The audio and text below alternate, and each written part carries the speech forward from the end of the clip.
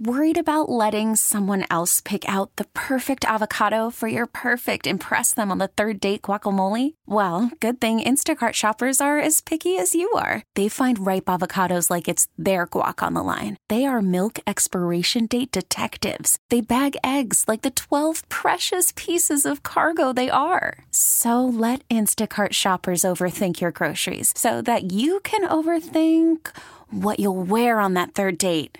Download the Instacart app to get free delivery on your first 3 orders while supplies last. Minimum $10 per order. Additional terms apply.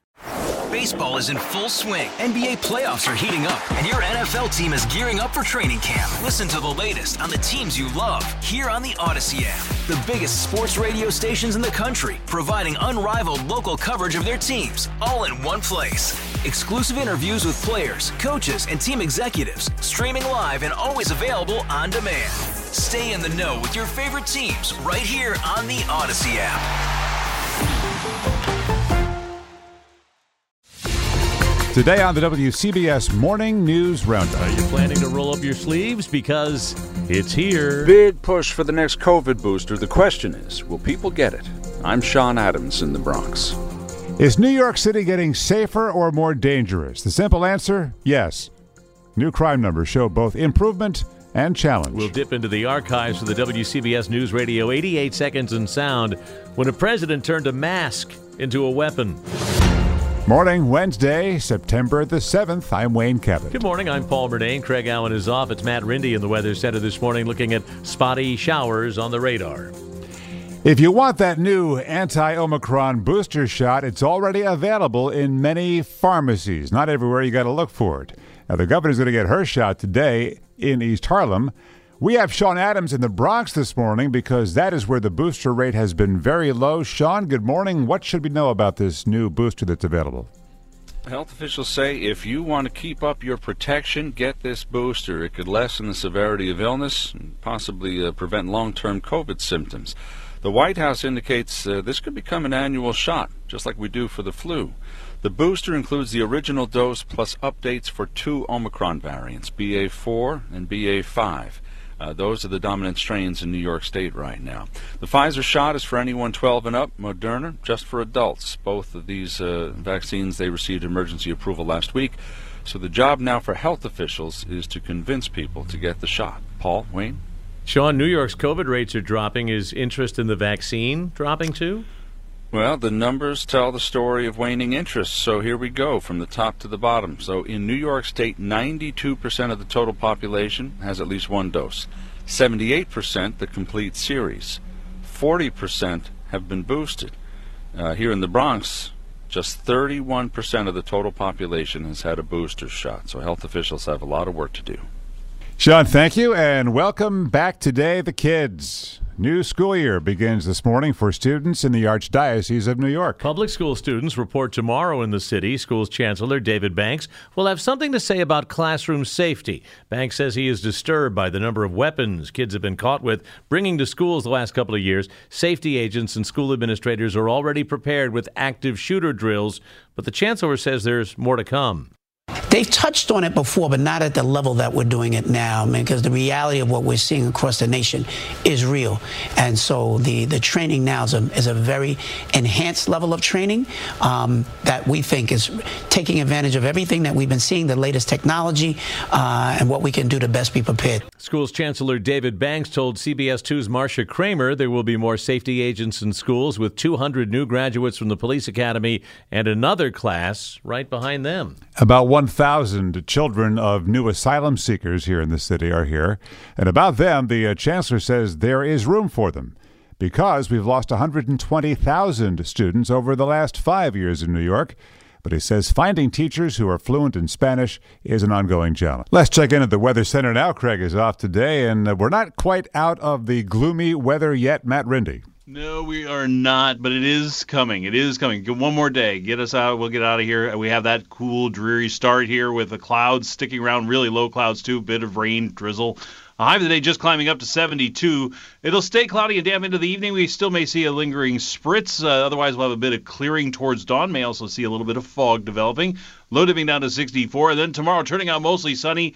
A dry and comfortably warmer afternoon. That means low humidity. High for the day up to 80. Plenty of sunshine on Friday, still low humidity, high 82. And then a warm day Saturday, a good deal of sunshine, high up to 84. Partly sunny skies on Sunday with a high of 83. Right now it's cloudy. Temperatures range from 64 in Bridgeport to 68 in Elmhurst. In Midtown at 66, going up to 72. Matt Rindy this morning. August saw fewer murders and fewer shootings in the city, but more of, well, everything else. 27 murders last month represents a 54% decline from a year ago. There were 144 reported rapes, about the same as the year before, though the NYPD knows that category is underreported. Other crimes were up: car theft, burglaries, muggings, pushing the overall crime rate 26% higher over last summer. The neighborhoods where shooting incidents fell sharply: northern Brooklyn, southern Queens, and the Bronx. So there's some good news in that overall mixed report. The NYPD is joining the FBI and a third investigative unit you don't hear about very often, the Postal Inspection Service, to track down a gunman who got away yesterday with $112,000 in cash from the post office in Castle Hill, the Bronx. The robber was able to get into the safe yesterday morning after jumping and pistol whipping an employee who was just dropped off there by her husband. The gunman also grabbed 10 boxes of money orders. The entire incident took 17 minutes. He got in his white Honda and drove away. Every apartment building has its ups and downs, except for this one. Oh, elevator's still out.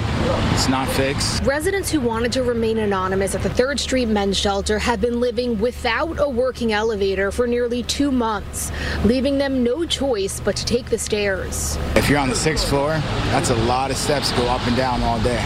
Well, I said I'm asthmatic. I'm stuck on the 5th floor, so for me it's an issue. We first visited the shelter August 10th after being alerted to the issue. Residents explained the elevator had been down since a flood mid-July.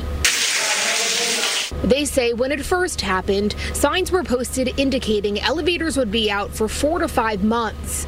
Now, signs read until further notice. CBS 2's Jenna DeAngelis with a story that's been going on for months. The building is owned by the city. In a statement, a Department of Social Services spokesperson says protecting the health and safety of our clients is a top priority at all times.